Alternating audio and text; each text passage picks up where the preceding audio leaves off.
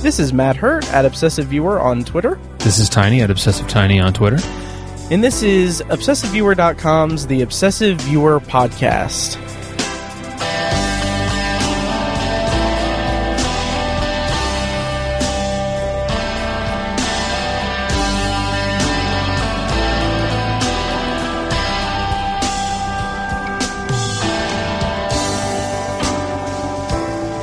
Hello and welcome to another edition of our Heartland 2018 coverage of the Obsessive Viewer Podcast, presented by ObsessiveViewer.com. If it's your first time listening, the Obsessive Viewer is a podcast that covers a specific topic, be it genre, trope, movie, or show. It's a movie and TV podcast. I forgot that part of it. And we're presented by ObsessiveViewer.com, which is just the website that I started a handful of years ago.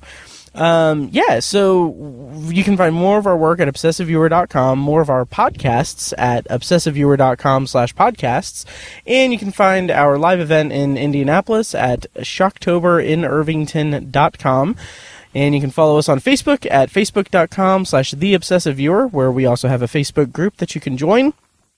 And, I think that about covers everything. Mm-hmm. So Tiny, you and I this is actually the second time in our podcasting careers that we've recorded in a car. It is. It's the Obsessive Viewer Mobile Edition. Right, exactly. Yes. We're like field reporters. We are. It does feel like that. Or extremely poor people. That is also true. We are actually living out of my car.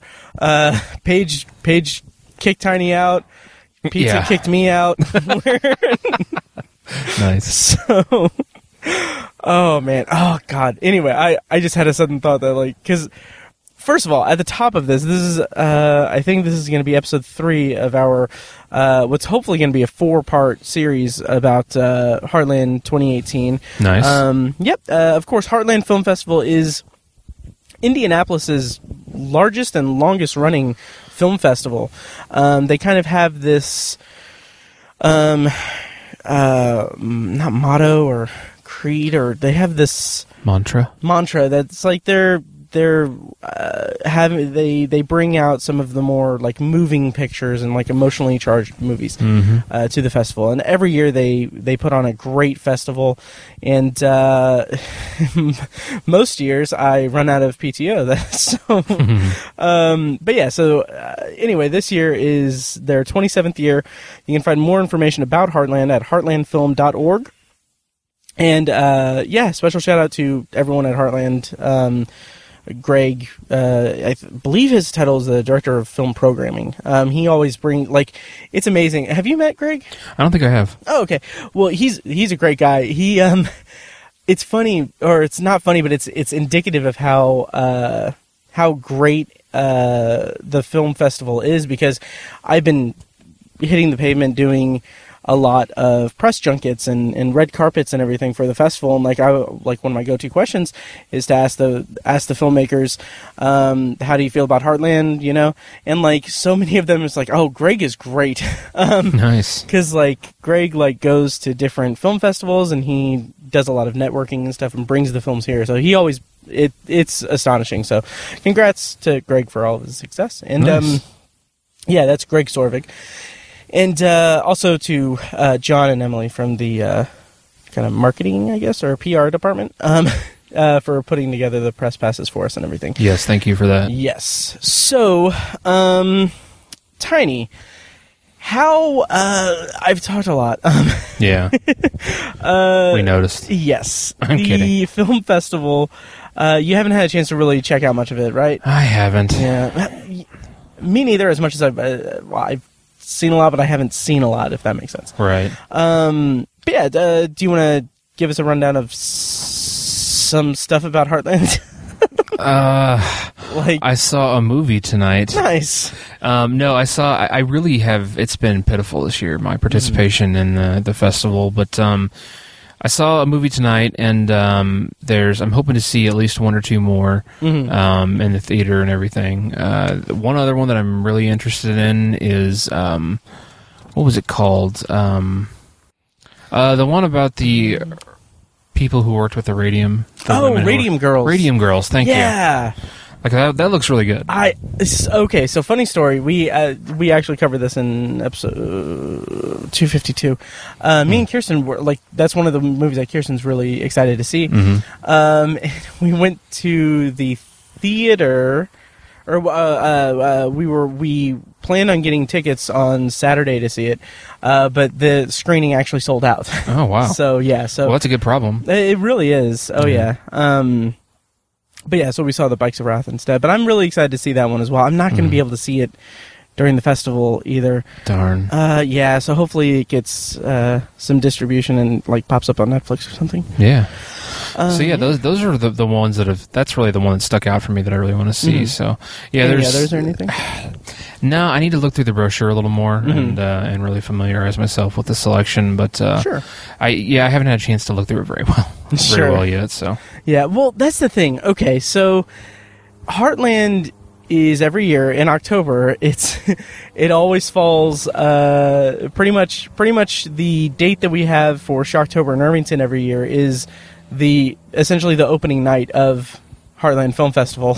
So we've got that in the lead up to Heartland. We have Shocktober in Irvington going on, and then I mean it's a 10-day festival and everything, and it's in October. And like I said, I kind of ran out of PTO at work, so yeah. I would love to have been able to take like 2 days off. I originally planned on taking the Monday and Friday of the festival off so I could just spend the day at the theater, but it didn't work out that way. Yeah.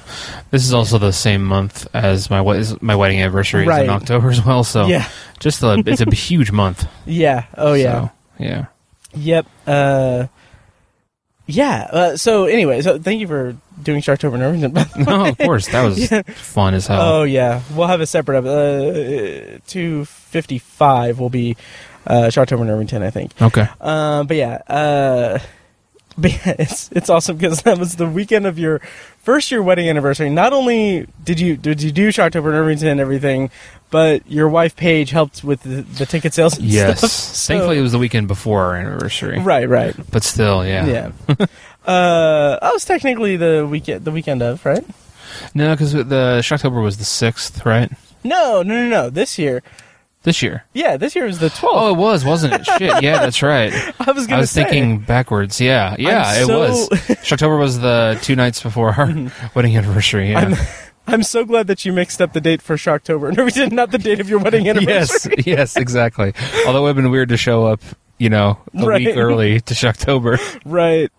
But yeah, so, and it's funny because this year, so a peek behind the curtain, last year, we didn't really do anything for Heartland as far as coverage goes because we had Shocktober in Irvington, even though it was a week before when we usually have it.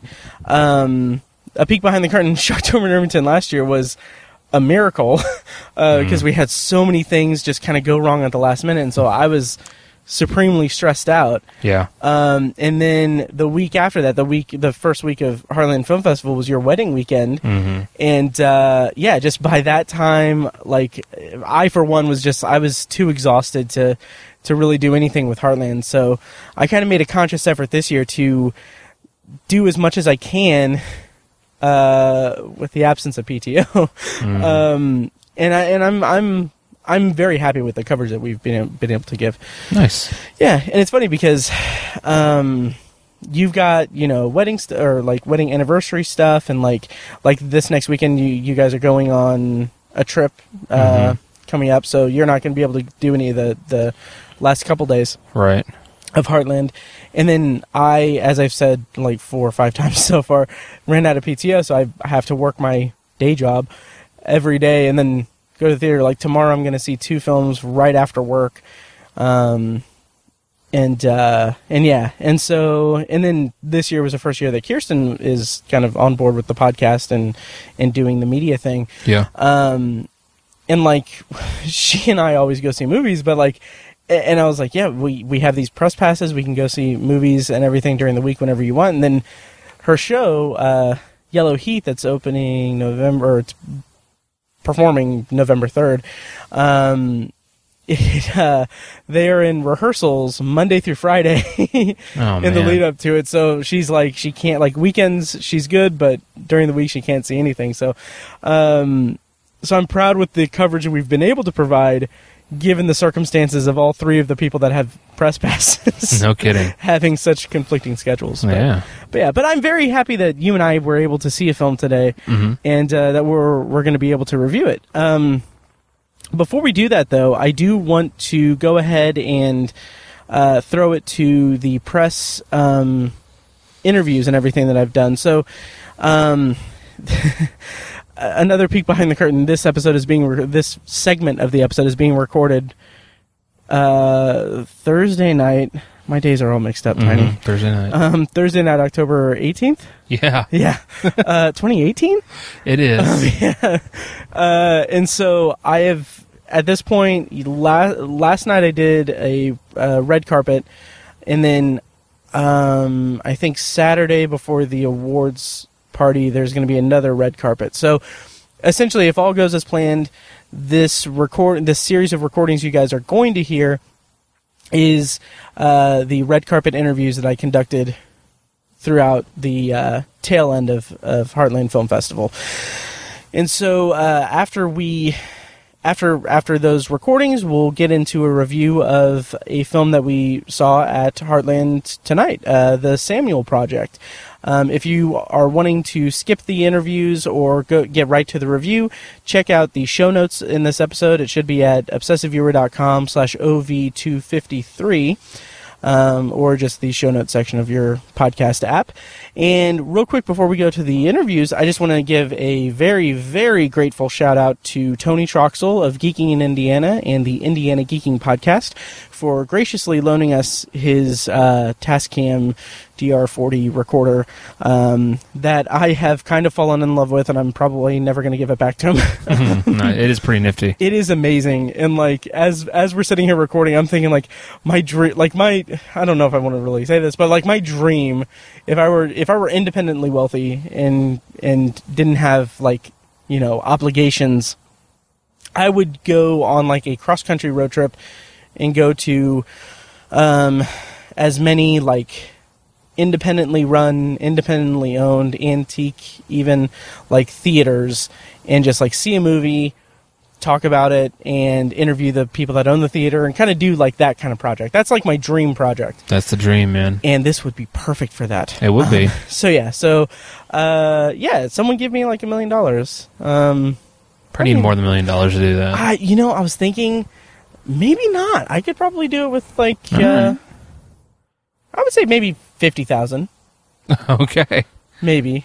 That's wow. Anyway, so here are the press recordings from a couple of red carpet events at Heartland International Film Festival 2018 in Indianapolis, Indiana. So I'm here with Kendall Goldberg and John Heater from When Jeff Tried to Save the World. And why don't you guys tell me a little bit about the film and, how your experience has been with Heartland, as brief as it may be so far. Yes, very brief. We literally got here a few hours ago and are only here for like 24 hours, but it's been great so far. The film is about the manager of a bowling alley who tries to save it from going out of business. And John plays Jeff, the manager of that bowling alley. If John wants to say anything about... It's about a guy named Jeff, and he tries to save a world. You got to figure out what that world is. But yeah, no, it's a nice coming-of-age story for a 40-year-old guy. No, I mean a 30-year-old guy. Yeah, and in real life. No, it's great. It's just a nice story about a guy who is creating a family in his own world and trying to save this bowling alley. Yeah, I actually got a chance to see a screener of it last night. So, I really liked it. And, specifically, John, your performance, it felt very kind of nuanced. Like, there's a lot to the character with him having kind of anxiety and having some kind of, interpersonal issues, I would say. How did you get into the role for that? Like, did you have like a process to get into the performance? I just, not per se. I mean, you work on everything. We did a short film first a year earlier, so that kind of helped get already playing around with that character. And then, when we shot the feature, it really was, those kind of things. As an actor, you just kind of set yourself into that character. You figure out what would it be like. For me, at least, it's easy once I get into a costume and I get on location and I've got dialogue and I've got others, co-actors to act opposite from other characters. Then it really helps me get into character. And yeah. Nice. Well done. I really liked your performance and I really enjoyed the film. And Kendall, am I correct in saying this is your first feature? That's correct. Nice. Feature film debut. Yeah. Nice. Congratulations. Can you tell me about the experience of directing your first feature film? Yeah, absolutely. So it was about 5.5 years in the making. It's something that I started with the concept of just wanting to make a movie in a bowling alley, and it obviously snowballed and became a little bigger than that. It was originally supposed to be shot in LA just because that's where I was at the time. I was going to school there. And then I went home for like a winter break, I think, to Chicago, because I'm from Chicago, and I found a bowling alley there that ended up being the perfect place, and we decided to make it there. So, along the way, there were like a lot of obstacles to overcome to get the financing, to get the means that we needed to make the movie. One of those was what John mentioned, the short that we made, the short film version of the film, and that was sort of like a great guideline almost. Is like I got to work with a lot of the people who ended up being in the feature. We worked at the same location, the same bowling alley, a lot of the same crew. So it was kind of a nice, this is a little taste of what it's going to be like. And then the following summer, we had what we needed to make the feature, and that was it. Nice. And did the story or characters evolve in the transition from going from a short film to a feature? Like, how did the writing work out for you? Definitely, yeah. We were able to take my writing partner, Rachel Borgo, and I took the short and watched it over and over and over and realized this works, this doesn't. So again, it was like a nice guideline of here's what can be improved, for the feature film version, and we can do this bigger and better. So we did take the feature then and did some rewrites after the short, and yeah, I think it was just all about how can we make this the best it can possibly be. Perfect. Well, the film is great, and I don't want to take up too much of your time because they're actually screening it right now. I think you're due for a Q&A. But yeah, thank you guys so much for chatting with me. And where can people find When Jeff Tried to Save the World online, like social media presence and everything? Yeah, so we're on social media at When Jeff Movie on Facebook, Instagram, and Twitter. And then the movie will be out on all the platforms, and iTunes included, early December, the first week of December. Okay, perfect. Well, thank you guys so much, and congratulations on the film, and best of luck going forward. Thank you. Thank you. Thank you. Let me go ahead and do that. Hi, my name's Matt. I'm from the Obsessive Viewer, and would you mind introducing yourself? I'm Jake Curtis Miller, and I was the cinematographer for Palace. Oh, Palace! I actually watched a screener of that yesterday. I really enjoyed it. Like, what was the experience like making the film, and what was the experience like? Well, it was a small crew, and it was just me and a bunch of college friends. So, I don't know. I'm sorry, I'm so bad at it. Oh, no problem. Yeah, so it was us and a bunch of college friends, and we set out to make a little low budget movie, and it was really exhausting. I lost 5 pounds, and I was eating like crap. But just to tell you the physical toll that it took, but obviously it came out rewarding being here at Heartland. So that's fantastic. And is this the first film festival you've been at for the film? Or okay, great. How's your experience been? And what was the experience like filming in Indiana? Well, I've been making shorts in Indiana for the past 4 or 5 years, having attended Taylor University. So I'm pretty used to the locales and all that stuff. So I think the best way to cinematically film Indiana is just to show it how it is, and that's what I feel like I've accomplished with Palace. So nice, and the film kind of goes all over the state a little bit. There's some shots from Indianapolis and from Bloomington and everything. Did you have any not troubles, but how was it kind of doing the cinematography for each location? we approached each scene as if it was one movie, so we never wanted to change the lighting at all or like just the composition. We wanted to keep it neutral throughout the whole film, just to connect every character, even though we have 3 pretty different characters that live all around Indiana. So, yeah. Perfect. Well, thank you so much for chatting with me. And, congratulations on the film. Is there any social media presence for Palace or for your work? You can follow me at my full name, J. Curtis Miller, on like Instagram. I'm on there, and Palace Movie. So, yeah. Perfect. Well, thank you so much, and congratulations, and best of luck with the rest of the festival and with the rest of the festival run for it and everything. Yeah. Thank you. Obsessive Viewer Podcast. Yep, that's me. And hi, how you doing? And would you mind introducing yourself and telling us the film? My name's Joe Martin Rickey, and I play the role of Chuck in the film Palace, which premiered here Sunday, and we just had our second showing here this evening. Nice. Well, congratulations on the film. I actually got a chance to see it yesterday in the screener. And, just, first of all, congratulations and well done. Like, your performance is really great. Like, it kind of, there's a scene where you're first introducing yourself to the college kids that I was just like, that's crazy. It's such a great scene. I loved it. Yeah. So, if you want me to talk about that, I will. Oh, yeah, go right ahead. Well, I saw one of Andrew's other films that I was not in, a short film he made and he said it in like 1959. And it was the kids were all kind of beat poets, Ginsberg, Kerouac, and stuff like that. And he had a monologue that was off the charts weird, where he just talked for 3 or 4 minutes. It was beautiful. It sort of made sense, but not exactly.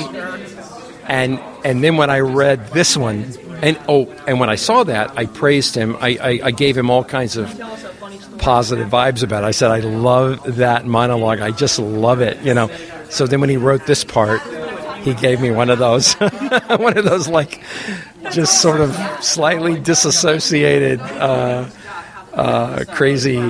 crazed, slightly drunk, monologues. Yeah. How did you kind of acclimate to the role and everything? Because it's a well-drawn character. There's many different facets to the character, and how did you kind of juggle that through the performance? The truth is that there's a lot of me in Chuck, so there's a lot of my life. I mean, I have 2 daughters. He has 2 daughters, although I'm not estranged from my 2 daughters. I'm divorced, and Chuck is probably divorced, and his wife has died. It's not clear of that. There's stuff we don't know. And I'm a singer-songwriter, and I've had a heart attack. So there you go. A lot of the things. So there's that. But part of it too was obviously direction helps, and living with the part. And I just felt we shot my part really in a crunchy 4 or 5 days. Like it was just really packed together because that was the way we're making a film on a small budget, and I was working around my spring break. So I had to work. I'm a college prof. I had to work all spring break. On this, and I was exhausted. And some of the scenes, I have these big bags under my eyes, and I'm not sure that was makeup. I think I was just a late night shoot, come back at 8 the next morning and start shooting again. Like I think the heart attack scene was after a really, really, really long day of shooting. And the hospital scene was filmed on Good Friday, which we thought was really, really somehow fitting and emotional. Yeah. Well, that's great. And can you speak to like filming in Indiana and everything? Because that's kind of a big thing. The film scene in Indiana is it's growing, but there's not like any tax incentives or anything. Like, how do you feel about the production being in Indiana? Yeah, I mean, Indiana. Let me just start in a way that sounds silly. My brother and sister were here for the premiere on Sunday. They came from Texas. I love Texas. That's where I'm from. But they were just in awe. Of course, it's October, and it was clear. So we had a clear October, sunny fall day, 40 degree, like Saturday, Sunday, whatever day it was. And they were in awe of the beauty. And I've lived here 20 years, more than 20, and I think it's extremely beautiful. The seasons, I love the cornfields of gold. I love the stubble, which we're getting now. And so in this film, as you know, you've seen it, lovingly renders the Indiana landscape, the the cities to some degree, the towns to some degree even run down and broken down, but also beautiful old courthouses, and the people, and with all their warts and all their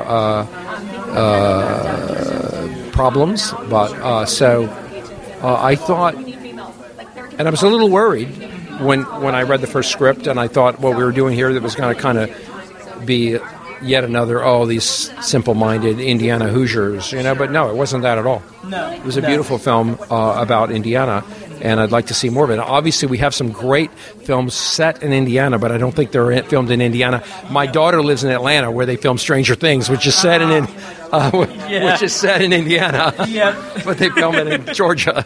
Oh yeah, that's because she sometimes has the cast come into her restaurant where she works. Yeah. Nice. Well, that's great for her, but I wish, hopefully someday. Hopefully we'll get more. Yeah. And for those listening, Film Indiana is a great organization that's kind of going for that and everything. And well, thank you so much for chatting with me, and congratulations on the film. Is there anything else coming up for the film or anything? I think just we have one more showing, and that's Saturday, and then I think it's going to open in Fort Lauderdale, which is where one county film, which is the ultimate, producer, is headquartered, because that's where. There's a theatrical company down there that Andrew's been part of, and so I think that's going to be in December, and I think we'll be up in. Hopefully, we're going to be up in Fort Wayne at Cinema Center, which is a beautiful Indiana, really holy place of film. Cinema Center, Fort Wayne, shows a lot of indie films. I think that's going to be in the new year. Other than that, he's just entering in a lot of festivals, and we're going to see what happens. Perfect. Well, yeah, no problem. Oh, yeah. Thank you, Matt, for what you're doing. Yeah. No problem. My pleasure. And thank you, and have a great one. Hello, I'm from the Obsessor Group. I've already spoken to you. Doing well, yeah. How are you guys? We're doing great. So, again, I'm Julie Simone. I'm the director of Fiddlin and one of the writers, along with my sister Vicki Vlasic, who's not here, and along with me, I'm Lynn Levy. I'm from Miami. I'm an an associate producer. Nice. And now, so the episode where I interviewed you guys before already went up. So if you wouldn't mind just telling just a quick elevator pitch of the movie here, and then I can have some follow-up questions. Okay, yeah. So Fiddlin is a film about generations passing the music down. Kids are walking around carrying instruments instead of phones. It's an uplifting movie. It's fun. It's inspiring. It's for all ages. At our screening yesterday, a grandmother and her granddaughter came up and said, "We love this movie. I want my daughter to see it." The grandmother saying this about her daughter, and so it's a film for all ages.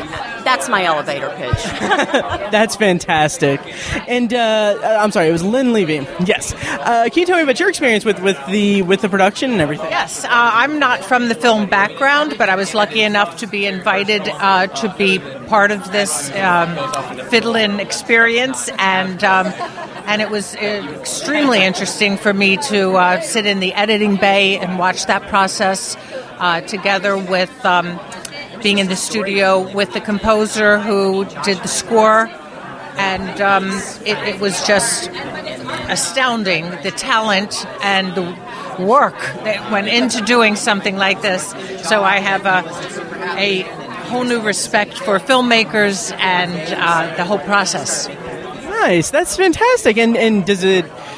Do you think you're gonna go into more filmmaking stuff, or was this like a? So I hope so. I don't know what I'm going to do with myself after this.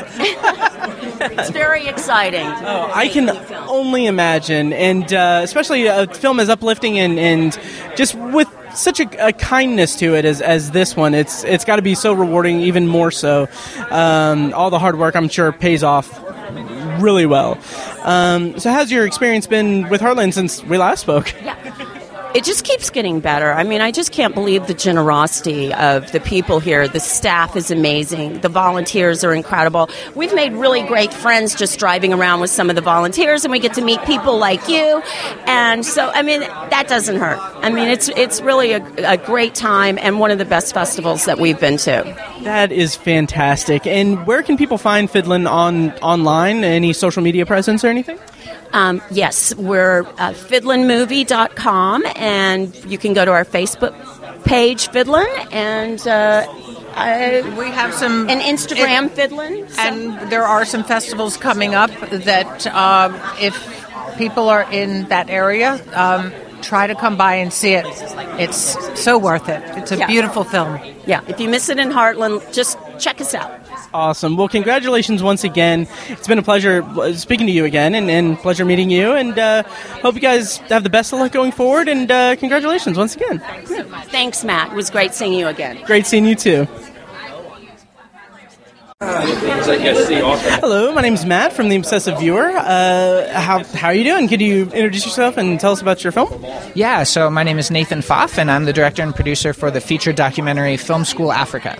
Nice. That's one of the ones that I was looking forward to checking out. I haven't gotten a chance to see it yet. It looks like a very engaging documentary. Can you tell us a little bit about the subject and the film? Yeah, absolutely. So the documentary is about a friend of mine that started a film school in the Cape Town area of South Africa. And she kind of is teaching youth from more underprivileged areas film skills, originally intended to give them employment opportunities, but she found out that in doing the projects, the students actually were kind of doing a form of art therapy, and the projects were a way for them to process through events from their lives. Yeah, so it's really cool. Nice. It looks like a very just inspirational documentary, really. Can you? What was the experience like creating it, and like how much film did you have? Like how much material, and where did you? When you set out to do it, did you have like kind of the narrative in mind, or did it kind of come together as the project evolved? Yeah, well, those are quite a few different questions, so I'll try to remember to answer them all. So I went and I filmed for about 3 months, one of the school terms for the students, and it was just by myself, and I just filmed it on my Canon DSLR and my phone and a GoPro, and that's basically it. So that goes to show you that story is really the most important thing, and all the technical aspects can, fall behind that. But I forget the next question. Oh, yeah. How much like footage did you have, and then did the story kind of come together in the editing? Yeah, so I ended up shooting, again, I shot for 3 months, but because it was just me, like single camera, I think I had about like 2 terabytes of footage to work with. And I don't know how many hours that is. Sure. But I knew that I could go and kind of touch on Katie's story specifically in starting this film school, and then also the art therapy side of things. What I didn't know was the students, because I hadn't met them yet. So my film actually follows 4 main students and kind of their transformation through one of these school terms, and I didn't know how that would unfold because I hadn't met them at the time. But I knew that regardless, when I went, I could touch on a few core themes, so I knew those going in. But yeah. And what's the experience like taking the film to film festivals? Is this the first one? Has it had a festival run? And how's the experience been with Heartland? I know that's another like multiple questions, but how's the festival circuit been? Yeah, no, it's been great. So Heartland is actually our 7th, and we have one last one coming up in February.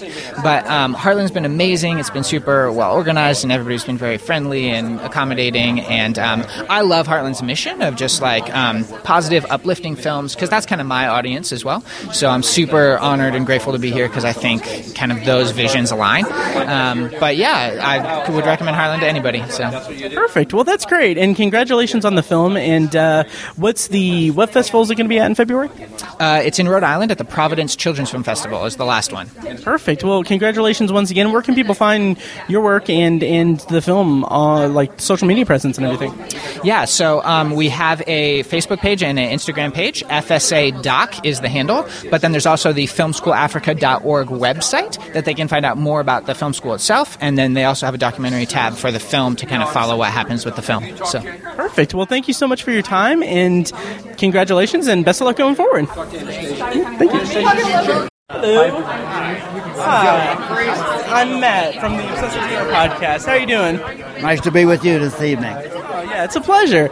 So, yeah, can you tell me about the story of my life? And the film is called Live the Stream, and it's about. They followed me from childhood through my present time. I was 89 years old. And so I've had a very busy life. I was the instructor at Penn State University, or the professor for the angling fly fishing program at Penn State University. I was also an assistant wrestling coach. I wrestled for Penn State many years ago. and I have a lot of blue and white in my blood. But anyhow, this is about my drive to promote this great sport, but also relative to the environment. And I'm working hard to save streams and make people aware of our environment. I work with the wounded veterans and in many aspects. And so this is all within this film, and it's a pretty nice trip. Yes. Nice. That's great. Now, is this your first time at Heartland Film Festival, or have you been on the festival circuit with the film? I have been with the Indianapolis Fly Fishers here 20 years ago. I also did a fly fishing show here a few years ago out in what do they call it? The out of town with the what is it? Shot in the Appalachian Mountains. I don't know what they call it out of town, but that's where they held the event anyhow. But anyhow, I've been in and out of Indianapolis different times. Yeah, that's fantastic. And how did you feel? Like, was it kind of strange having a movie like created about you and what you do? Or yes, it was very exciting, and I was so honored that they chose me as their subject, and it's been a great trip. I've had a lot of experience in this game. I've been with the United States Fly Fishing World Championship team in Finland and Wales and Ireland and Italy, and 2 years ago in Portugal. So in Portugal we took the bronze medal. So yeah, so I've been there. I've done that, and so. And I'm working with the U.S. youth team to getting them ready for the World Championships too. So yeah, so it's been a great run. Nice. Well, that's fantastic, and congratulations, and best of luck going forward. Again, that film is called Live the Stream, and yeah, it's playing here at Heartland. Thank you so much for your time, and hope you have a great rest of the festival. Thank you. Okay, hello. And you guys are from Live the Stream as well? Yeah. Okay, perfect. And would you mind introducing yourselves? Sure, I'm Megan Bell. Lucas Bell. Well, nice to meet you guys. And can you tell me about the process of making this film and then your experience with Heartland? Have you ever been here before? Or? Yeah, it's our first time. Yeah, this is our first time at Heartland. We shot Live the Stream over 3 years with Joe Humphreys. And we literally just finished it, maybe a year ago and after edit, but it's been a long process, and we're glad to be here. Very nice, and I haven't had a chance to see the film yet, but Joe seems like a very lovely guy, and filming it over the course of a few years, he seems like a very animated person, so that must have been a lot of footage to kind of sift through and create a documentary from. Can you speak to that experience and the process of making the film? Yeah, definitely. We had how many terabytes of footage? Like 26 terabytes. 26 terabytes of footage. Oh, wow. Yeah. So, because when you start filming with Joe, we thought that we would film for maybe 6 months, and then it turned into 3 years.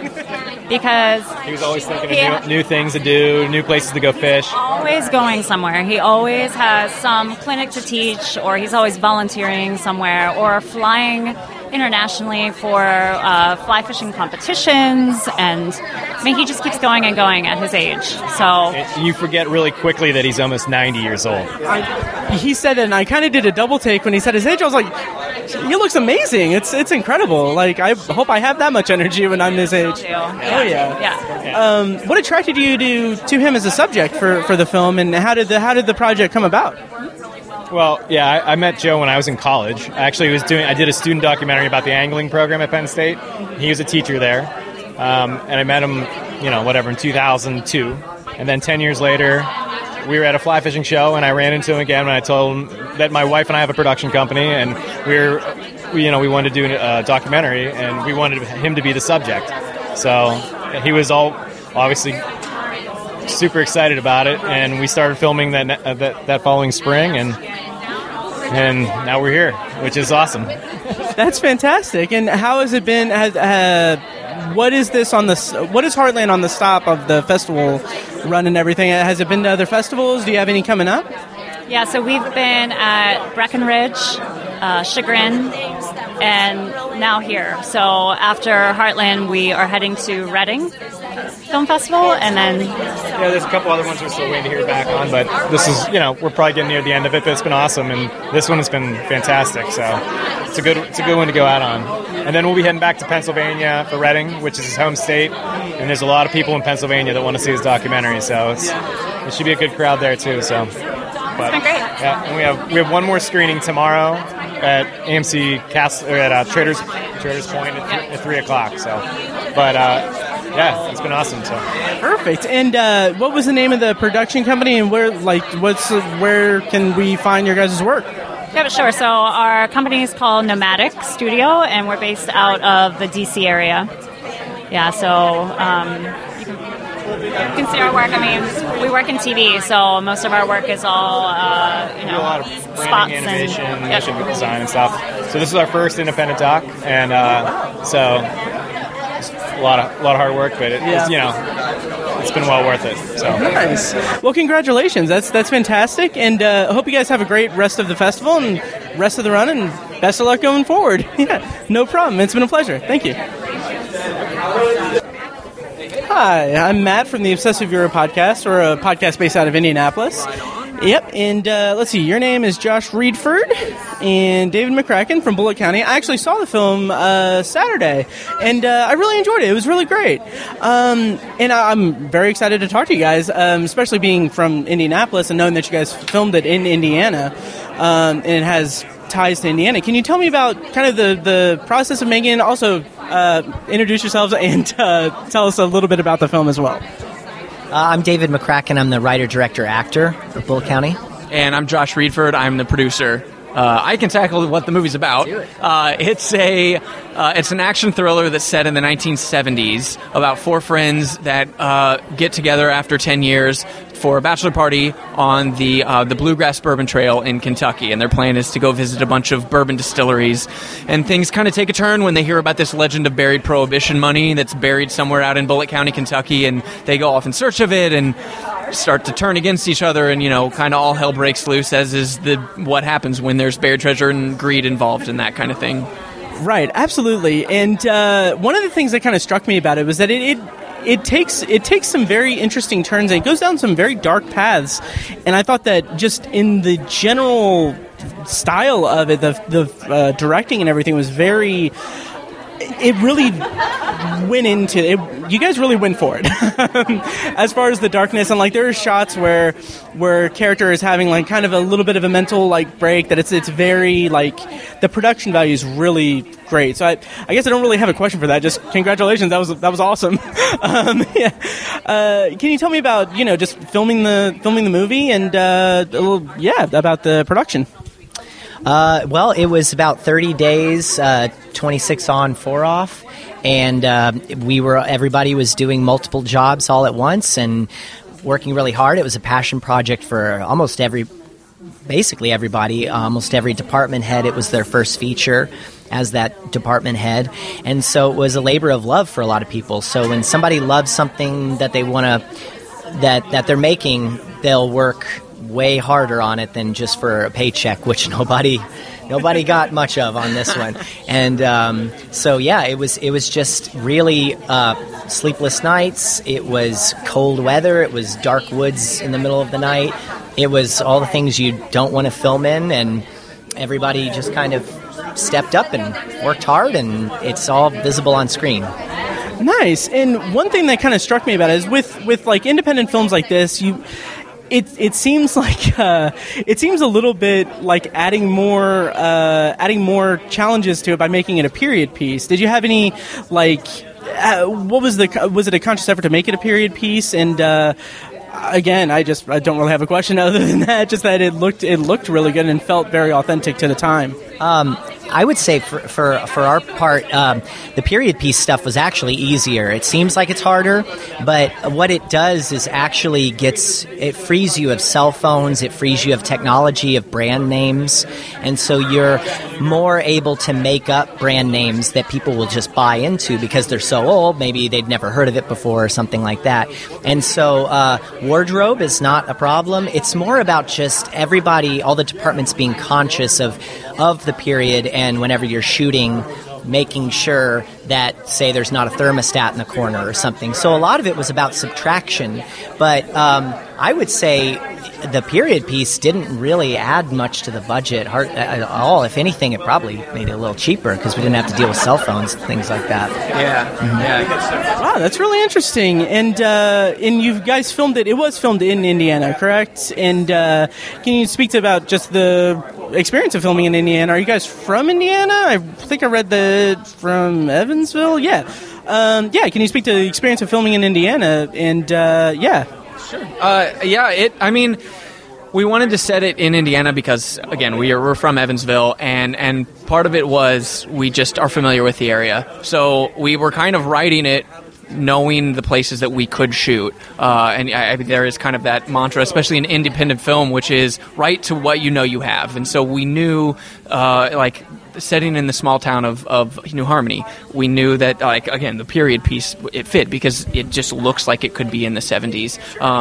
We knew that we wanted to use a farmhouse, and so we knew where that was. We knew we wanted to shoot in the woods. Like, those are very easy to find. So everything was kind of very intentional because we knew the resources that we had. And then, as we were saying earlier, it was very much a labor of love with people. It was everyone in the community kind of came together to make the film happen.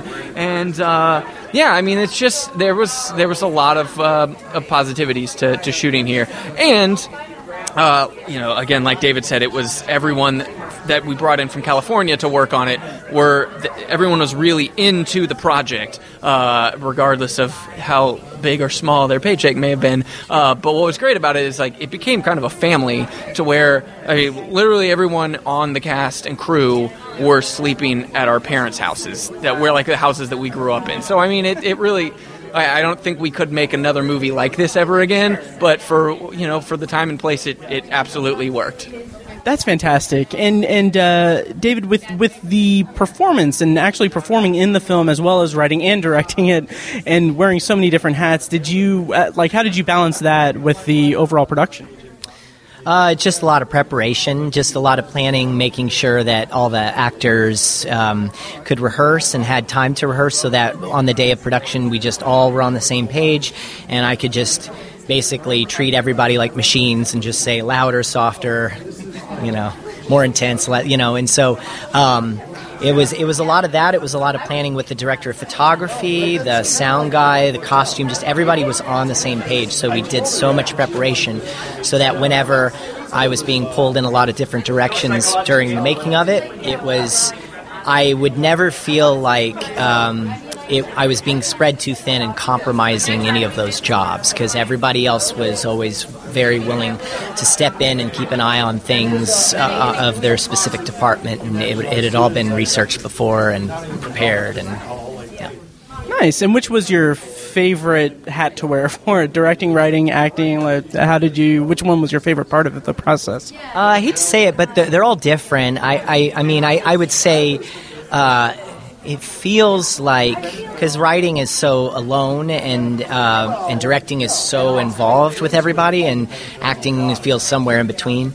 And I would say that directing is the most nerve-wracking because you have a lot of problems that are thrown at you very quickly, and you're also dealing with a lot of elements. Writing, I think, is the hardest because it is so insular, and I think acting's the easiest for me. But it does have its different challenges. It's more about just hoping that you've cast everything very well so that the other actors know where you're at, you know where they're at, and then you could, So honestly, the hardest part about that was memorizing the lines, which was always last minute. But nice. And I've got to ask, Bullitt County, is it named after the Stephen Queen movie, or is that just named after the I think there's a county in like Kentucky. The actual county. Okay, gotcha. Gotcha. All right. Well, where can people find you guys online and the film online, or the social media presence of it? Well, you can follow us on Facebook, Instagram, and Twitter. It's at Mr. Pictures Film. That's our production company, and you can catch the film obviously here at Heartland Film Festival, or it opens in theaters on October 26th in Los Angeles, New York, Chicago, Houston, Phoenix, Louisville, Cincinnati, and Evansville. And then after that, it'll be on VOD and DVD in February. Perfect. Well, congratulations, guys, on the film. Like I said, I really enjoyed it, and it definitely goes to some very interesting and dark places that I was not prepared for, and it's going to kind of stick with me for a while. So congratulations, and best of luck with everything going forward. That's awesome. Thank you. Thanks very much. Hi, I'm Matt from The Obsessive Era. I'm doing well. How are you? Wonderful. Thank you so much. Oh, yeah, no problem. So you're Autumn McAlpin, writer, director, producer for Miss Arizona. And can you tell us a little bit about the film and your experience with Heartland so far? Yes, absolutely. I'm very excited to be here. Miss Arizona is a feature film that follows a former pageant queen on an all-night adventure with 4 women she meets at a women's shelter. So it's an uplifting story about women coming together, overcoming abuse in various forms. And so we're very excited to be here. I know Heartland's all about films that tell real stories and that make you feel good. I've actually had a film here before, 3 years ago. And what was it? It was Waffle Street. Oh, okay, yeah. Oh, from Ian and Nesham Nelms. Yeah. Oh, yeah. Yeah, that was great. Oh, good. Thank you so much. Yeah. So we were able to bring James Lafferty, our star, here 3 years ago. And I have such good memories of this place. Everyone is so nice here. I love Greg. It's great to work with him again. And I was really excited to come back. Awesome. Well, that's great. And I'm really excited because Miss Arizona is one of the films that I'm going to be seeing, I think, Friday. I'm going to see it. Yeah, so I'm really looking forward to it. And, what was the experience like creating it? Where did the inspiration come? And how was the production? So it was inspired by an experience I had volunteering at a women's shelter. I went in and was asked to teach a life skills class and thought I knew a lot about how to survive the real world. And I went in and realized that these women who'd really been through some really hard situations knew a lot more about the real world than I did. And so I learned a lot. And these women stayed with me. They're real people, but they also are characters that I thought we could broaden their stories and tell them to others. So many women are affected by domestic violence. 1 in 4 women experiences it directly, and so many women choose to stay in violent situations because of fear of losing their children or their security. And so our film touches on those tough topics, but it also is a comedy. I feel like we laugh through our pain, and it naturally became a comedy because my actors were so talented and they were willing to go there to really make you feel the feels, but also have some fun. So that's great. And it sounds like the subject matter it's very important, obviously, especially in our current cultural climate and everything. So it's I just commend you for making the film because it's great to kind of have that voice out there. What would you say were the kind of main themes and things that you wanted to communicate in the film?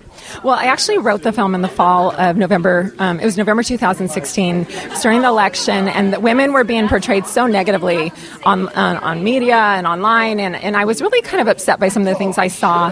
And there was a song that became the unofficial song of the Women's March. It's called Quiet, and it's about that if you've been injured or abused, not to be quiet, to speak out, and it's by an artist named Milk.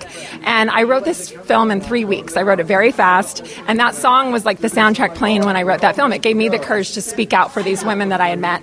And I was so excited when the artist agreed to let us have the song in our film. And so our film is very music driven, actually. We have an amazing soundtrack. In fact, this is exciting. Our score was nominated yesterday as one of the top 5 scores for Hollywood Music and Media Awards. So we're super excited about that. But I think thank you so much. We have really good music. And so we have songs we have the song Team by Lorde, which is all about being a team and girlfriends coming together and supporting each other. And so a lot of our themes are represented through the music, but one of them is about not being quiet, speaking out when you've been abused. Nice. Well, that's fantastic, and congratulations on everything. Where is it playing in any other festivals, or where's it headed? Okay, so we started our festival run in May. We're the Bentonville Film Fest, which is perfect for this. It was Gina Davis's female-driven fest, and I was so excited. We won the audience award there and started out with a bang, and then we were in several festivals over the summer. This month is actually National Domestic Violence Awareness Month, so it was important to us to do a lot of festivals this month. So we have, after this one, I'm headed headed to Naples next week, Naples, Florida, for their fest. Then we're in Rome, Georgia. We're in Cucalouris in Wilmington, North Carolina. And then we're in Anchorage, Alaska, and Coronado Island. So yes, we have several festivals ahead. That's fantastic. And was this your first film that you made? This is the first film I directed that was a feature. I've written other films that have been made. I produced films and I've directed short films, but this is my feature directorial debut. That's amazing. Congratulations on that as well. And what was the experience like going from doing all that to diving into a feature film? Well, it was challenging in the sense that this, like a true indie, we had very little money. So it was all hands on deck all the time. So as it is with any director, you're hardly sleeping, you're slugging water bottles, you're doing craft service runs in the middle of the night while you're rewriting scripts. It was hectic, of course. We shot in 14 days in Burbank, and it was a tough shoot, actually. It was during the Burbank fires, 114-degree temperatures. We had ash raining on our set.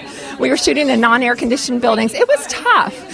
But my wonderful cast all said that it lent to their experience because they felt like the characters they were portraying wouldn't be comfortable. They didn't have it made, and they liked feeling that level of discomfort as we were shooting. So that's such a good way to spend that, because it sounds like it would have been kind of a little trying. But yeah, very challenging. Yeah, that's great. And what's next for you? Do you have any other projects lined up or anything? Yeah, I'm currently writing a TV pilot that's hopefully going to be shot in the UK. So I'm actually headed back there in a month to scout. And then I have a couple other features that are in various stages of development. The scripts are done and they're out. Some are getting financing, some are getting attachments. So I have a few things on, down the line that I'm excited to get. Nice. Well, congratulations. And where can people find your social media presence? Absolutely. So we're our website has all of our listings of screenings, tickets. It's MissArizonaMovie.com, and then #MissAZMovie. Perfect. Well, I can't wait to see the film, and congratulations once again on everything, and best of luck going forward. Yep, no problem. Yep. Thank you. Hi, yeah. I wasn't sure if you guys were going to remember me, because I'm sure that you guys have so much going on and everything. But yeah. Oh, yeah. Well, so since I've already interviewed you guys, why don't you go ahead and just tell us about the film again, and then I'll have some follow-up questions. All right. It's the film's called 1,000 Miles Behind. It's about a man struggling through grief. He takes a solo motorcycle trip across California, and he tries to figure some things out. Great. And so one question I wanted to ask, and I kind of forgot to ask at the press junket, was what are some of your guys' influences as far as filmmaking goes, and while making your first film, how did you what projects or filmmakers did you think have in mind as inspirations for you to successfully complete this one? Anyone who's ever completed a movie. At first, definitely. He definitely had his people that really inspired him. I'd say Kenny Lonergan. I look at movies that really changed my life. You Can Count on Me. That kind of storytelling has always really interested me and tugged at my heartstrings. And so when it came time to approach writing a script, I really kind of went for that. Just to be as honest as you can, to be as sincere as you can. I'm not trying to pull fancy tricks. It's just to communicate a heartfelt story, and do it as best as I can, But that caliber of writing is what I was aspiring to, what I always aspire to. Nice. Well, that's as great an answer as any. Especially Kenny Lonergan. I mean, he definitely has that tapped in for emotive responses and everything. So, I'm trying to think of what all I've asked you guys already. I know, we just talked, yeah. So are you guys looking forward to the rest of the festival, and how has your experience been since last we spoke? Experience has been amazing. We just had our second screening today. We screen tomorrow, and then we're going to be headed out tomorrow. Vanessa's headed out tomorrow morning. And then I'll be heading out, I think, on Friday to get back to LA and get back to business. But this has been a magical experience. We've loved being here. We got to see some really cool other films and meet some other filmmakers, and everyone's just so lovely here. So it's been a really good time. That's great. And where can people find your social media presence and everything? At Lemoyne Street P on Twitter, and Lemoyne Street Pictures on Instagram. And there's the Lemoyne Street Pictures page on Facebook. You can find all those. Heartland has been following us and posting and retweeting. So yeah, we're pretty easy to find. Perfect. Well, once again, congratulations on the film, you guys, and best of luck with everything going forward. Hopefully we get to chat again sometime. Yes, man. Yeah. Awesome. Thank you so much. Great to see you guys too. Yeah. Oh, perfect. Perfect. So I've spoken I've spoken about the film, 1,000 Miles Behind, and you were the stuntman. Can you introduce yourself and tell me about your association with the film? Yeah, my name is Benjamin Forster. I'm a good friend of Nathan, the filmmaker, and the crew was such a skeleton crew on this movie that there was Nathan, the director, and then there was Jeffrey, the actor. There was the camera guy, Keith, and then Sten, who's standing right beside me, was the sound guy. So it's 4 people for most of the time. That was it. And then I was the 5th, and so I was just the guy that they told to go get everything and go get the lenses and get this out of the van and run around, and I would do the sticks and I also ride motorcycles, and so the motorcycle is such a big part of the film, and Jeffrey would do these really long days of riding, of just shooting and riding, and so at the end of the day the motorcycle would need to be transported, and I would be the guy to get on it at the end of the day and drive to the next location, which I was totally fine with because I love motorcycles. So yeah. Nice. So what you're saying is there was no second unit or anything on this film? No. 2 weeks. Just 2 weeks. You get up at 5 in the morning. It's all natural light. We had two lights, 2 artificial lights. I can't tell you what they're called. That's not my forte. But, for people, you do a podcast? Yeah. Oh, I should. My name is Matt. I'm from The Obsessive. But, for people who make movies, you can... We just watched this movie on the big screen. It's a real movie, so to speak. And, we shot it in 2 weeks with 2 lights and a camera, and you can do it. Yeah, and that's got to be such a surreal feeling, and it's got to be so rewarding to see your work showcased like that, and that's amazing, especially with such a small crew. And from the sound of it, you guys are very tight knit and everything. And it's kind of impressive that for such a small crew, it's a road movie. It's something that's not it's not like a bottle movie where you're just in a room or something. It's you're going to locations and stuff. So yeah, it's great. Oh yeah. So, how do you feel like this experience has I guess changed you, or is it going to influence your career going forward? Because I'm a writer, so it was very useful in learning what's possible. So, and also what takes really long in terms of storytelling and what you can shoot quickly, and if you're in a position that you want to shoot something in 2 weeks, let's say you only have 2 weeks to shoot something, a lot of times people would think that could really limit you, but this taught me that, wow, you can actually do so much. You can shoot a whole movie. So it was really great experience. Well, that's great, and I was telling them before, that's kind of the quintessential indie movie success story that I can see, and it's it's inspirational, and I hope that people listening that are aspiring filmmakers will want to kind of just go for it. So yeah, well, that's great, and is there anything else coming up or anything? Talk to this guy is what you should do. Perfect. Yeah, he's one of the actors in the film. Perfect. All right. Well, I will do that. Thank you so much, and congratulations. Thank you so much. Thank you. Hello, sir. Hello. All right. My name is Matt from The Obsessive Viewer. I'm doing well. How are you? Really good. Really nice to be here. Nice. Would you mind introducing yourself and tell me about your role in the film? Yeah, my name is Casey Wolf. I play the role of Punk Kid.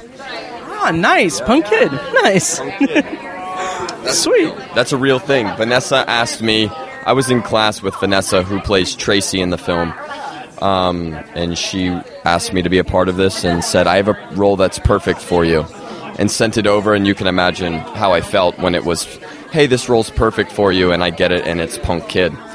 Nice. Pretty awesome. That's awesome. Yeah. And how's your experience been, like, on the festival circuit with the film and then being at Heartland with it? My experience on the festival circuit is this is my first one. Oh, nice. This is my first one, and I'm very excited to be here. Everyone's so lovely and interesting and really kind, and it's great to be here. Perfect. Well, that's great to hear. Yeah, and how did you prepare for the role of Punk Kid?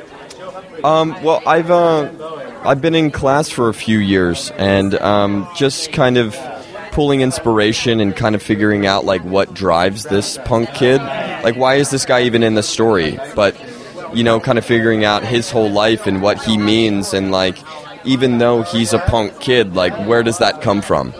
And like finding that drive, and maybe he's, instead of looking at him as a punk kid, like maybe I look at him as like a you know, a guy that's, you know, maybe a little bit misunderstood, you know. Nice. Well, that's great. And how was your experience actually filming the role? And I know that it was a tight 2 weeks, a very tight-knit crew and everything. What was the experience like filming it? The experience was great. You know, Nathan is an incredible director.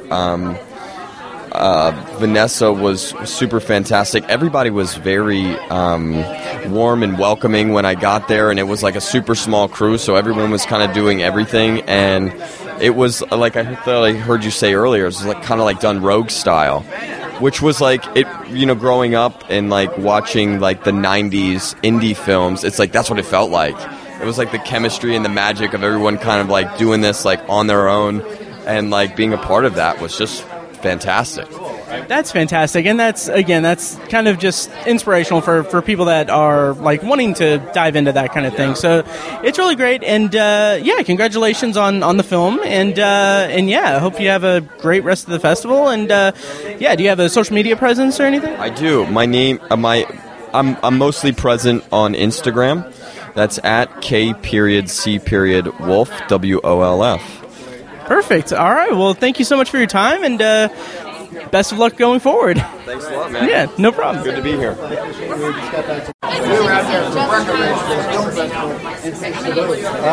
can't wait to see it. Hi, I'm Matt from the Obsessive Viewer podcast, and you're Sten Bowen from 1,000 Miles Behind? That's right. Perfect. Hi. And you were the composer for the film. Can you tell me about your process for composing a score for a film that is steeped in like such serious thematic elements like grief and everything? Yeah, that was difficult to get into that mindset. But I worked on the film itself, and so I was with the crew, and I kind of knew what was going on. But then Nathan would send me the footage, and I would watch the footage, and I would actually, a lot of it, at first I started to notate these big scores, and it was too complicated. And what ended up happening a lot is I would just press play, watch the film, and what Nathan ended up liking the most is when I just kind of wrote it on the spot. Just simple, sparse, and tender. Like the character is so fragile, and if the music was too imposing, it would just have had a weird juxtaposition in the film. Yeah, I can definitely say that when you have an emotionally charged film like that, the music can really be, pardon the pun, instrumental in bringing out that emotion in the audience. So, or did you have like any like takes that you wanted to do but didn't quite fit, or is there anything like that you left out? I mean, I want to score everything. So as a composer, it's hard to give so much space, and the film has a lot of space. So there's a lot of things that I thought, even in like viewing it today, there's some scenes that I would have loved, but that would have been the music story, and you have to consider what the whole film is trying to say, and you have to be cognizant of that. Nice. That's a really great answer. And do you have any like social media presence or anything like that? I should have asked that at the start. Yeah, thank you. If you on Sten Bowen on Spotify or Amazon or iTunes or Bandcamp or whatever. But yeah. Perfect. And do you? I don't know. With like independent films like that, do the scores like become like available? Is there any way that we can listen to the score separate from the film? I think we're going to wait and have it all come out on the movie website, so it'll be available through the movie site, yeah. And then eventually, yeah. Perfect. Well, thank you so much for chatting with me, and congrats on the film, and best of luck going forward. Yeah. Thank you. Appreciate it. No problem. Okay, and we are back from the red carpet interviews, or we're back from a couple minutes ago before you guys skipped ahead to the review. So, Tiny, what... I'm going to kind of not throw you under the bus, but what attracted you to seeing the Samuel Project? It just sounded like a really great story to me. I didn't know a lot about it. Or I tried to go in a little bit, blind, not having all the information. They have a very good Facebook page, like with clips from the movie on it and stuff like that, if you look up the Samuel Project. And so I looked at a couple clips and I was like, I'm going to stop right here because I'm like really drawn in by this story and I don't want to spoil it anymore. I don't know, take it too far, I guess. So sure. So it just sounds like a really good story. A lot of history involved in it, and art, like artist, a growing artist, coming of age artist, trying to hone his craft. Sounded like a great story, so I was in. Nice, and as because as we said before, we're kind of limited with our time with Heartland and everything. Again, I'm super glad that you and I were able to catch a movie together for Heartland and record this. Absolutely. Yeah, and I think of all the films we could have seen at Heartland this year, I'm really excited that we saw this and we're reviewing this. Specifically because I'm very interested to hear your thoughts on it, because I know that you are really into history and especially like the history as depicted in this movie, or referenced in this movie, is something that having visited like Poland and like Europe yourself, like it has a certain resonance to you, definitely, with your ancestry and everything. Yeah, but we should probably talk about the movie, totally, like and what it's about. Real quick, before I get into the plot description and everything, you can check out my interview with the filmmakers and co-stars Ryan Ochoa and Hal Linden. Hal Linden, he plays Samuel in the film.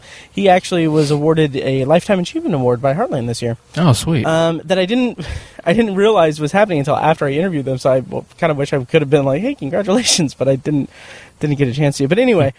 My interview with them is in OV252 at the 58-minute, 10-second mark of the episode. So the plot description, according to IMDb, for the Samuel Project is Eli, an outcast teen, connects with his isolated grandfather Samuel for the first time and uncovers his surprising past when he makes his grandpa the subject of an animated art project for school. So, Tiny, in broad terms, what did you think of the Samuel Project? And, how'd you feel about the film overall? Full disclosure, I did get a peek at your audience ballot, so I do know how you felt about it. But go ahead and expand on it. They give you this little ballot that, like, it's a little piece of paper. You actually tear it to give it your rating, because not everybody has a pen on them. I think it's a really clever idea that they do. Oh, absolutely. They do that at Heartland every year. It's a good idea. So I give it a 5 out of 5, if that's a broad enough term for you. I really loved this movie. I'm glad I didn't look any more into what this was, or like find a true trailer or anything like that. I just kind of read a description and saw a clip, and I was like, I want to see this movie.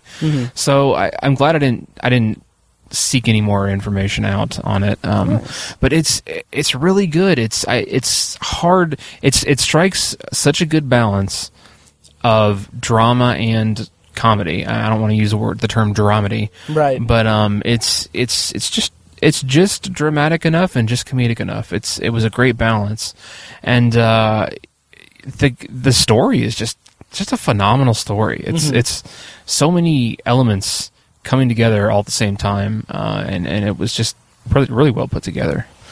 I totally agree, and I also gave it a 5 on the audience card. Just really, I was really engrossed with the film just because it, like you said, it has a great balance, and like it balances so many things, like the comedy aspect, the drama, like they didn't. It's just a really well-drawn film, because there are parts where like you'll laugh out loud, but it's not like it's in a respectful manner. Like it knows when to go for a laugh versus when to go for a dramatic moment and dramatic reveal of character, and it doesn't do that in any, like, the drama aspect of it in the kind of heart of the film is not melodramatic or overdone or anything. It's like the perfect kind of blend of drama for the story being told. I had the exact same reaction. I'm glad you said that, because it's not a spoiler, but like one of the characters is a victim of the Holocaust in a way, and obviously that is hugely tragic and sad and everything. But the way that it's incorporated into the story, it's not like Schindler's List, where they're trying to squeeze the tears out of you and just absolutely wreck you emotionally. Which that has its place, and that's an attractive way to tell a story. I'm not saying it's not, but this just told the story its own way. That's not what the filmmaker was going for. Right. He's not trying to shine a light on that or like trying to really drag you down. He's just it was just very real. Just a very, very real depiction of the story. It wasn't overly dramatic. It was just dramatic enough. And I thought that was a great choice. Absolutely. And it's funny, you mentioned Schindler's List. Mark Fusco, who was the director and co-writer, I believe I interviewed him in the aforementioned clip. But it's funny because I was just going through his IMDb credits, and he has apparently in the 90s, or 97 and 98, he has 3 credits as a personal assistant to Mr. Spielberg for The Lost World, Jurassic Park, Amistad, and Saving Private Ryan. Interesting. Which is interesting because there's a Saving Private Ryan reference in the film. Yeah. But yeah, and another thing that really struck me about the movie is it's freaking gorgeous. It's the film takes place in San Diego, and first of all, just the locations they shot at and the way that they photographed San Diego is just kind of awesome in the literal sense of the term. Like it's beautifully showcases San Diego, and then there's inclusion of animation. Like we said, that the titular project is an animation project that the character of Eli is doing for a school assignment. And in addition to the animation, which is just, again, very striking, very visually striking. Yes. There are kind of interludes, not really interludes, but kind of transitions. Yeah, that incorporate animation into it. And it's like, that's something that can be kind of, I wouldn't say hokey, but it runs the risk of being a little showy. But the way, like, it was just subtly incorporated, like the perfect amount throughout the film, that it didn't come across that way. It was actually just very visually striking, and like a kind of, it's like a chemical was released in my brain every time I saw that, because it's like, it's very beautiful animation. Yeah. And it was just like, oh, I got like, what is it, like a dopamine increase in my brain whenever I saw it. It was really cool. Yeah, subtle's a great word. Like it's the whole movie was charmingly subtle. Nothing was overdone. There was no overacting. There was nothing that was overwritten or overproduced or too much of this, too much of that. It was just the right amount of everything. Very subtle film, and I mean that could have negative connotations. I don't mean it that way. I mean that as a compliment. Just you know, you don't need to overdo everything. Not everything has to be 100 miles an hour. And this movie took its time in the appropriate way. I appreciated the subtlety of it quite a bit. Absolutely. And the performances from Hal Linden and Ryan Ochoa, really, really incredible, I thought.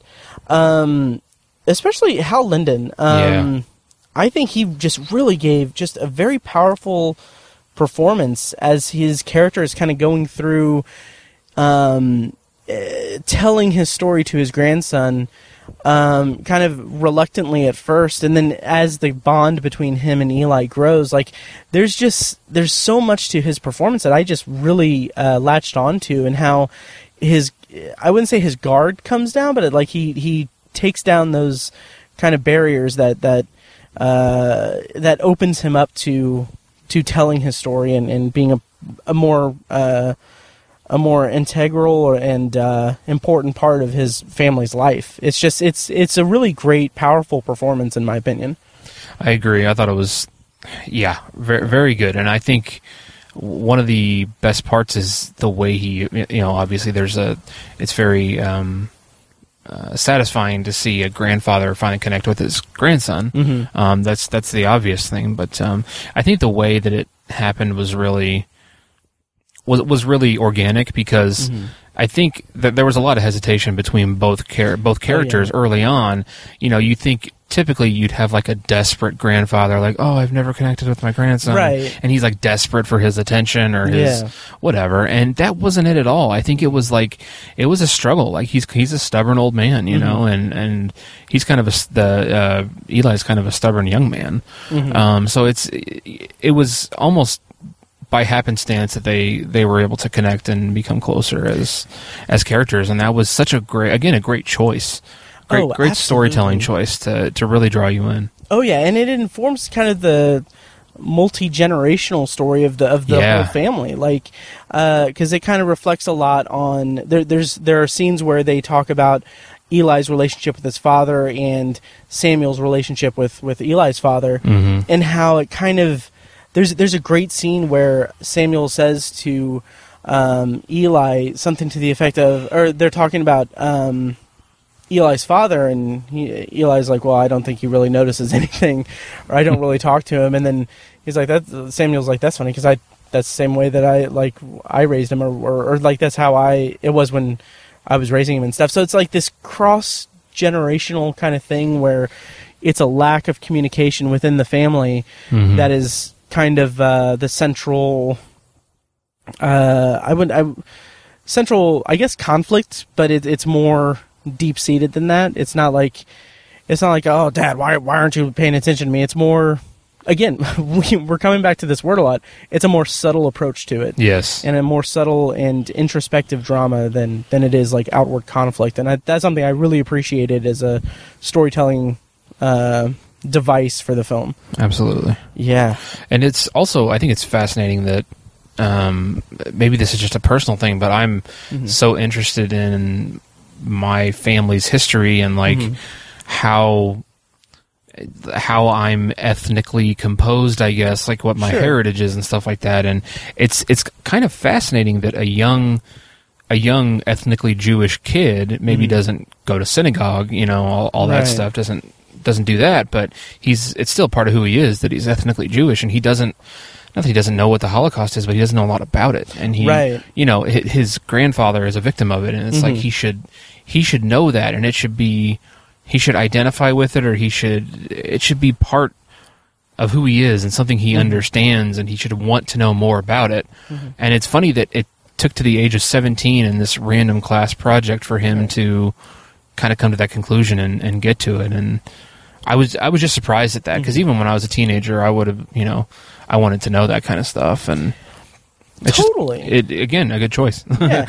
And I think that speaks to some of the kind of themes of the film, or the undercurrent of the film, of being like this generation being super kind of self-involved and like very like there's a scene where the butcher comes into the dry cleaner and mentions that he says something about iPhones and everything, about his son being too preoccupied with his phone, and that's something that we talked about in my interview with them in OV252, but it's something that was present in the film that I thought was handled really well, and kind of speaks to Eli's reluctance and ignorance of his family story. And it's also important because his father didn't know the story either. And, and I like the way that it kind of slowly unfurls it. The relationship between Samuel and Eli is a slow burn as they grow closer to each other. And then also the story that he's telling, and the story that he's telling for the project, is a slow burn as well. It's introduced because just by happenstance, Samuel opens a piece of mail, and they go to the house of someone integral to his story, but we don't know the full extent of it. And then later we learn a lot more, and it's riveting, and just the use of animation is just so beautiful. It really is. Yeah. There's a lot of good establishing shots too. Mhm. Those transitions are usually of an establishing shot. Oh yeah. And it's just good cinematography. It really is. Especially for just such a dramatic, Mhm. straightforward story. You wouldn't Mhm. necessarily notice that or expect that. Right. And like just something as simple as when they stop for a burger, they're at a picnic table, like on a beach, kind of, and it's just like I don't know, like I noticed the setting. Yeah. Like it's like I don't necessarily need to notice the setting, but they chose to have it, something a little bit unique, or like Mhm. that's a challenging place to film. You got the ocean noise and all that crap, and they just chose it because it looks good, and it's a nice place for a grandson Mhm. and a grandfather to start bonding. Yeah. in a way. It's funny you reference that scene because I had almost like an identical thought to that. Just thinking that, like, I was just like kind of in awe of it. Like, wow, it's really beautiful setup and everything. And I was thinking like also, I'm always thinking about this anytime characters are eating in a film because I always think of like continuity. Like I don't nitpick continuity or anything. I didn't notice any continuity errors in that scene or anything. But like anytime a character is eating, I'm like, oh god, like that. It kind of stresses me out because I put myself in the position of someone like on the film, like thinking like, okay, like how many takes do they have to have where they have like a piece of burger in their mouth and everything. But anyway, like when I was thinking that, I was just like, this would have been such an easier scene to just do like at the dry cleaner and and like kind of just be kind of on a much smaller scale, but like they went for it with the I imagine noisy setting and with props of the food and everything. It's just a really well handled scene. And it kind of made me think of the scene on the park bench in Good Will Hunting. Oh yeah, obviously not extreme drama like that, or there's not that conflict there, but just the way the camera was working and stuff like that. It kind of made me think of that a little bit. Yeah, totally. Yeah, and I did want to mention also that in addition to the kind of familial drama and discovery in the film, there is an undercurrent about Eli wanting to achieve his dreams, and I say that, and that sounds like it's kind of hokey, and it's not at all. Like in the film, it's very like they establish like the kind of drive that Eli has to complete this project because it's an opportunity for him to express his art and get his art showcased and everything. And then on the other hand of that is Eli's friend. Kasim.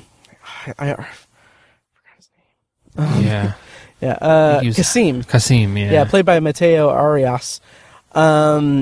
He's got a similar kind of thing where he's kind of withholding his or hiding his art because his father wants to, or art being music in Kasim's case, his music talents and drive and ambition, because his father wants him to be in like working in his butcher shop. And I like that connection between Kasim and Eli as well, because they both have kind of similar stakes, although it's Eli's story. I like that they had that connection there.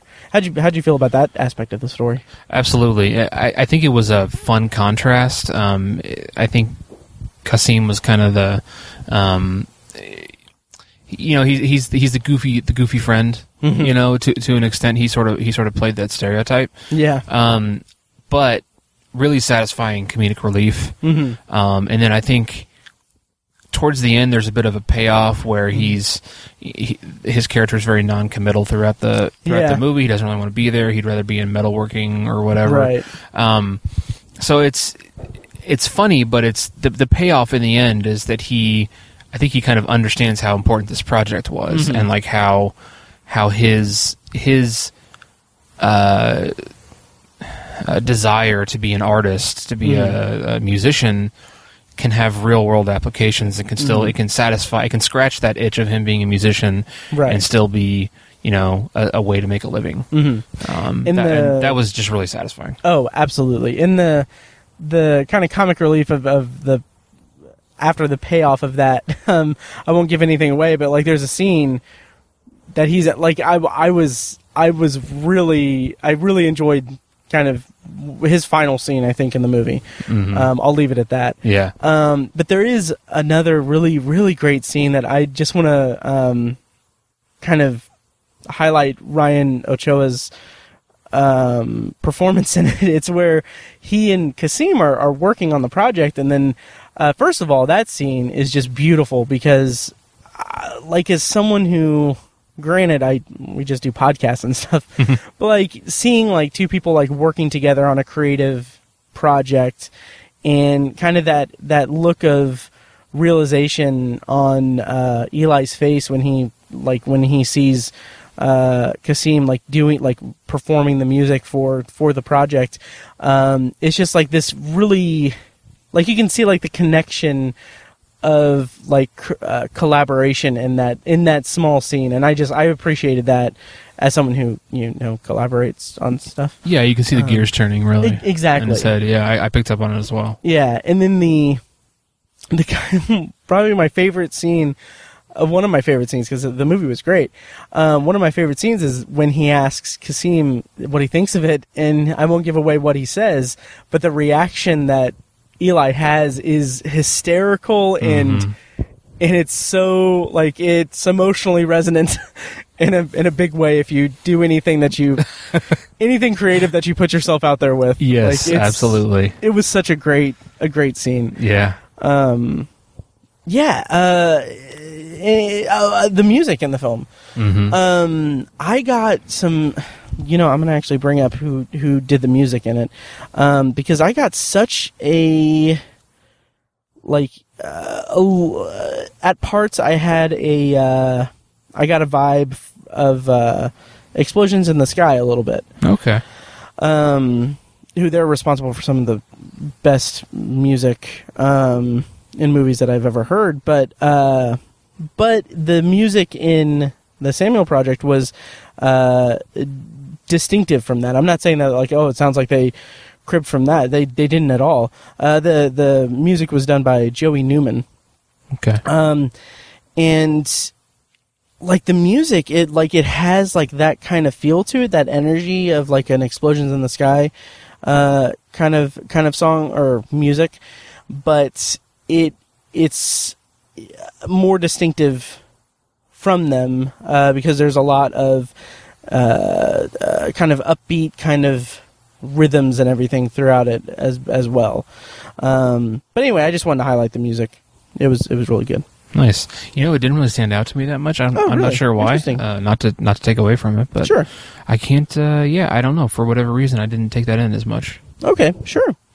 Kind of one of the final things I want to highlight was there was a sequence like this movie does, again, such a great job of sharing the screen, like allocating things in what's the word I'm looking for? Like there's a turn of phrase that I want to use, but I can't think of it. It has a very economic kind of use of the visual medium of film. Like there's a scene where we're hearing Samuel's voiceover telling part of the story as Eli is working on the animation for the project, as Samuel is at home reflecting on his story, and the way that all of that blends together. Like it's a sequence where we've got the voiceover with the score playing, and we've got peeks at Eli's animation and Eli working very diligently at the animation and everything, while we also have just this, I wouldn't say melancholy, but this kind of reflective and introspective shot of Samuel just thinking about it. And all of that is just a great like sequence of just blending all that together, and just it was something that just really struck me from as a filmmaking and storytelling technique in the film. I just really appreciated that sequence. Did that nice? That to you? It did, yeah. It was like an anti-Rocky montage. Yeah, it really was. Yeah, because those are a bit overplayed. Not that they don't have their place, but yeah, it was like a fun kind of montage, and it was but at the same time, it had like a lot of heart, like you're saying, you know, it was emotionally resonant, and it was a significant moment in the film, and so I definitely picked up on that. I was going to bring it up myself. Nice. Yeah, I definitely liked it. You know, it's a great piece of development as well, because I think all the characters are starting to come to realizations during that moment. You know, like I think Eli is coming to the realization that he wants to know more about his family. He's solidifying his decision to be an artist because he's good at it and he has an ability to do it, you know. And then, you know, Samuel is realizing that he needs to open up more. Right. I think, and he has a story to tell.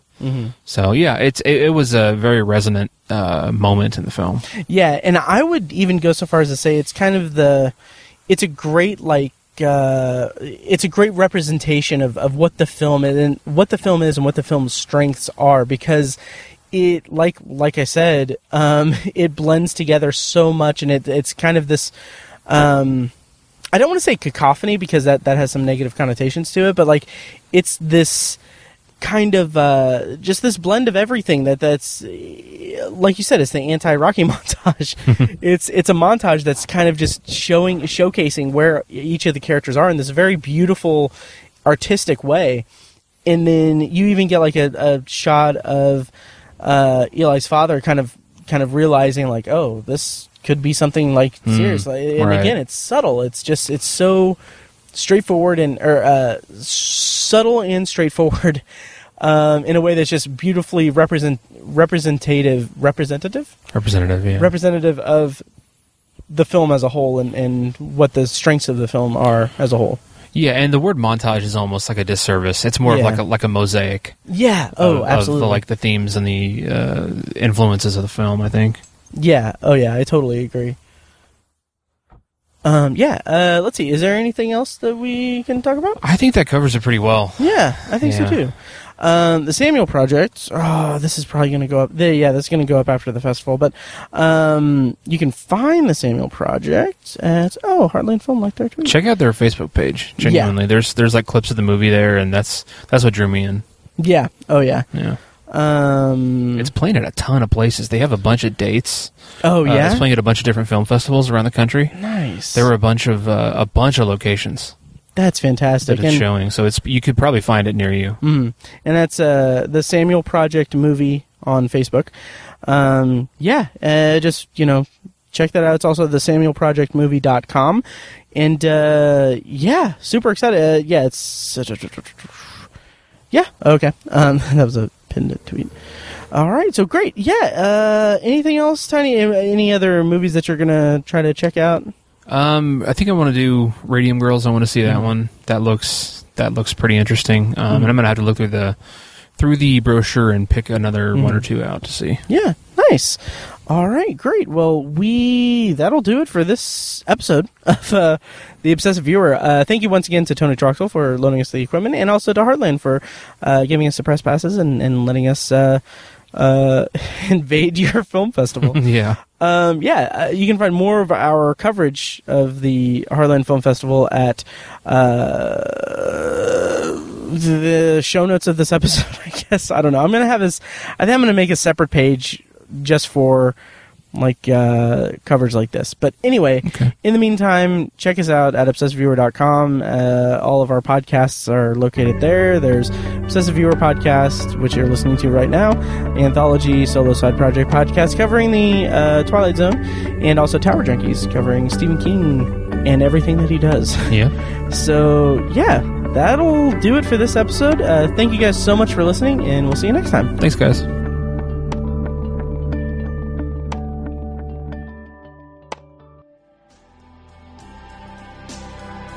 Thank you for listening to The Obsessive Viewer, presented by ObsessiveViewer.com.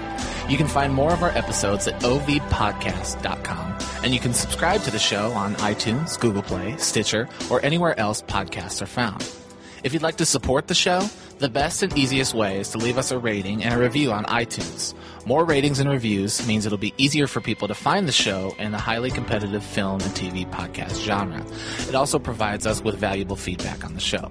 If you'd like to donate to the podcast, you can make a one-time PayPal donation at obsessiveviewer.com/donate or become a patron at patreon.com/obsessiveviewer for recurring donations with different reward tiers. Every donation goes toward paying the fees to keep the podcast running and is greatly appreciated. For official Obsessive Viewer merch, including shirts, mugs, notebooks, phone cases, and more, visit our TeePublic store. You can also buy other great TeePublic designs in our store, and we'll get a small commission on the sale. You can find a link to the store in the show notes of this episode and at obsessiveviewer.com/donate. The Obsessive Viewer's theme song is An Eclipse of Events and is provided by Loudlike from their EP, Mistakes We Must Make. You can find that and more great music from them on iTunes and like their Facebook page at facebook.com/loudlikemusic. Any and all feedback on the podcast is encouraged. We love to hear from you guys. You can contact us by emailing podcast@obsessiveviewer.com or by tweeting us at obsessiveviewer, at obsessivetiny, and at IamMikeWhite. You can also like us on Facebook and join the Facebook group at facebook.com/theobsessiveviewer, where you can take part in discussions and polls between episodes. For more podcast content, check out Anthology, Matt's solo podcast, where he's reviewing The Twilight Zone as a first-time viewer and exploring other classic and contemporary science fiction anthology TV shows. You can find Anthology at anthologypod.com and anywhere podcasts are found. For book lovers, you can check out our sister site at obsessivebooknerd.com for book reviews, author spotlights, and a general celebration of reading. Finally, if you're philosophically curious, check out Tiny's side project podcast, The Secular Perspective, which explores the concepts of faith, religion, and existence from the perspective of secular hosts Chad and Amanda. You can find that at thesecularperspective.com and subscribe to the podcast on the app of your choice. Once again, thank you so much for listening, and we'll see you next time.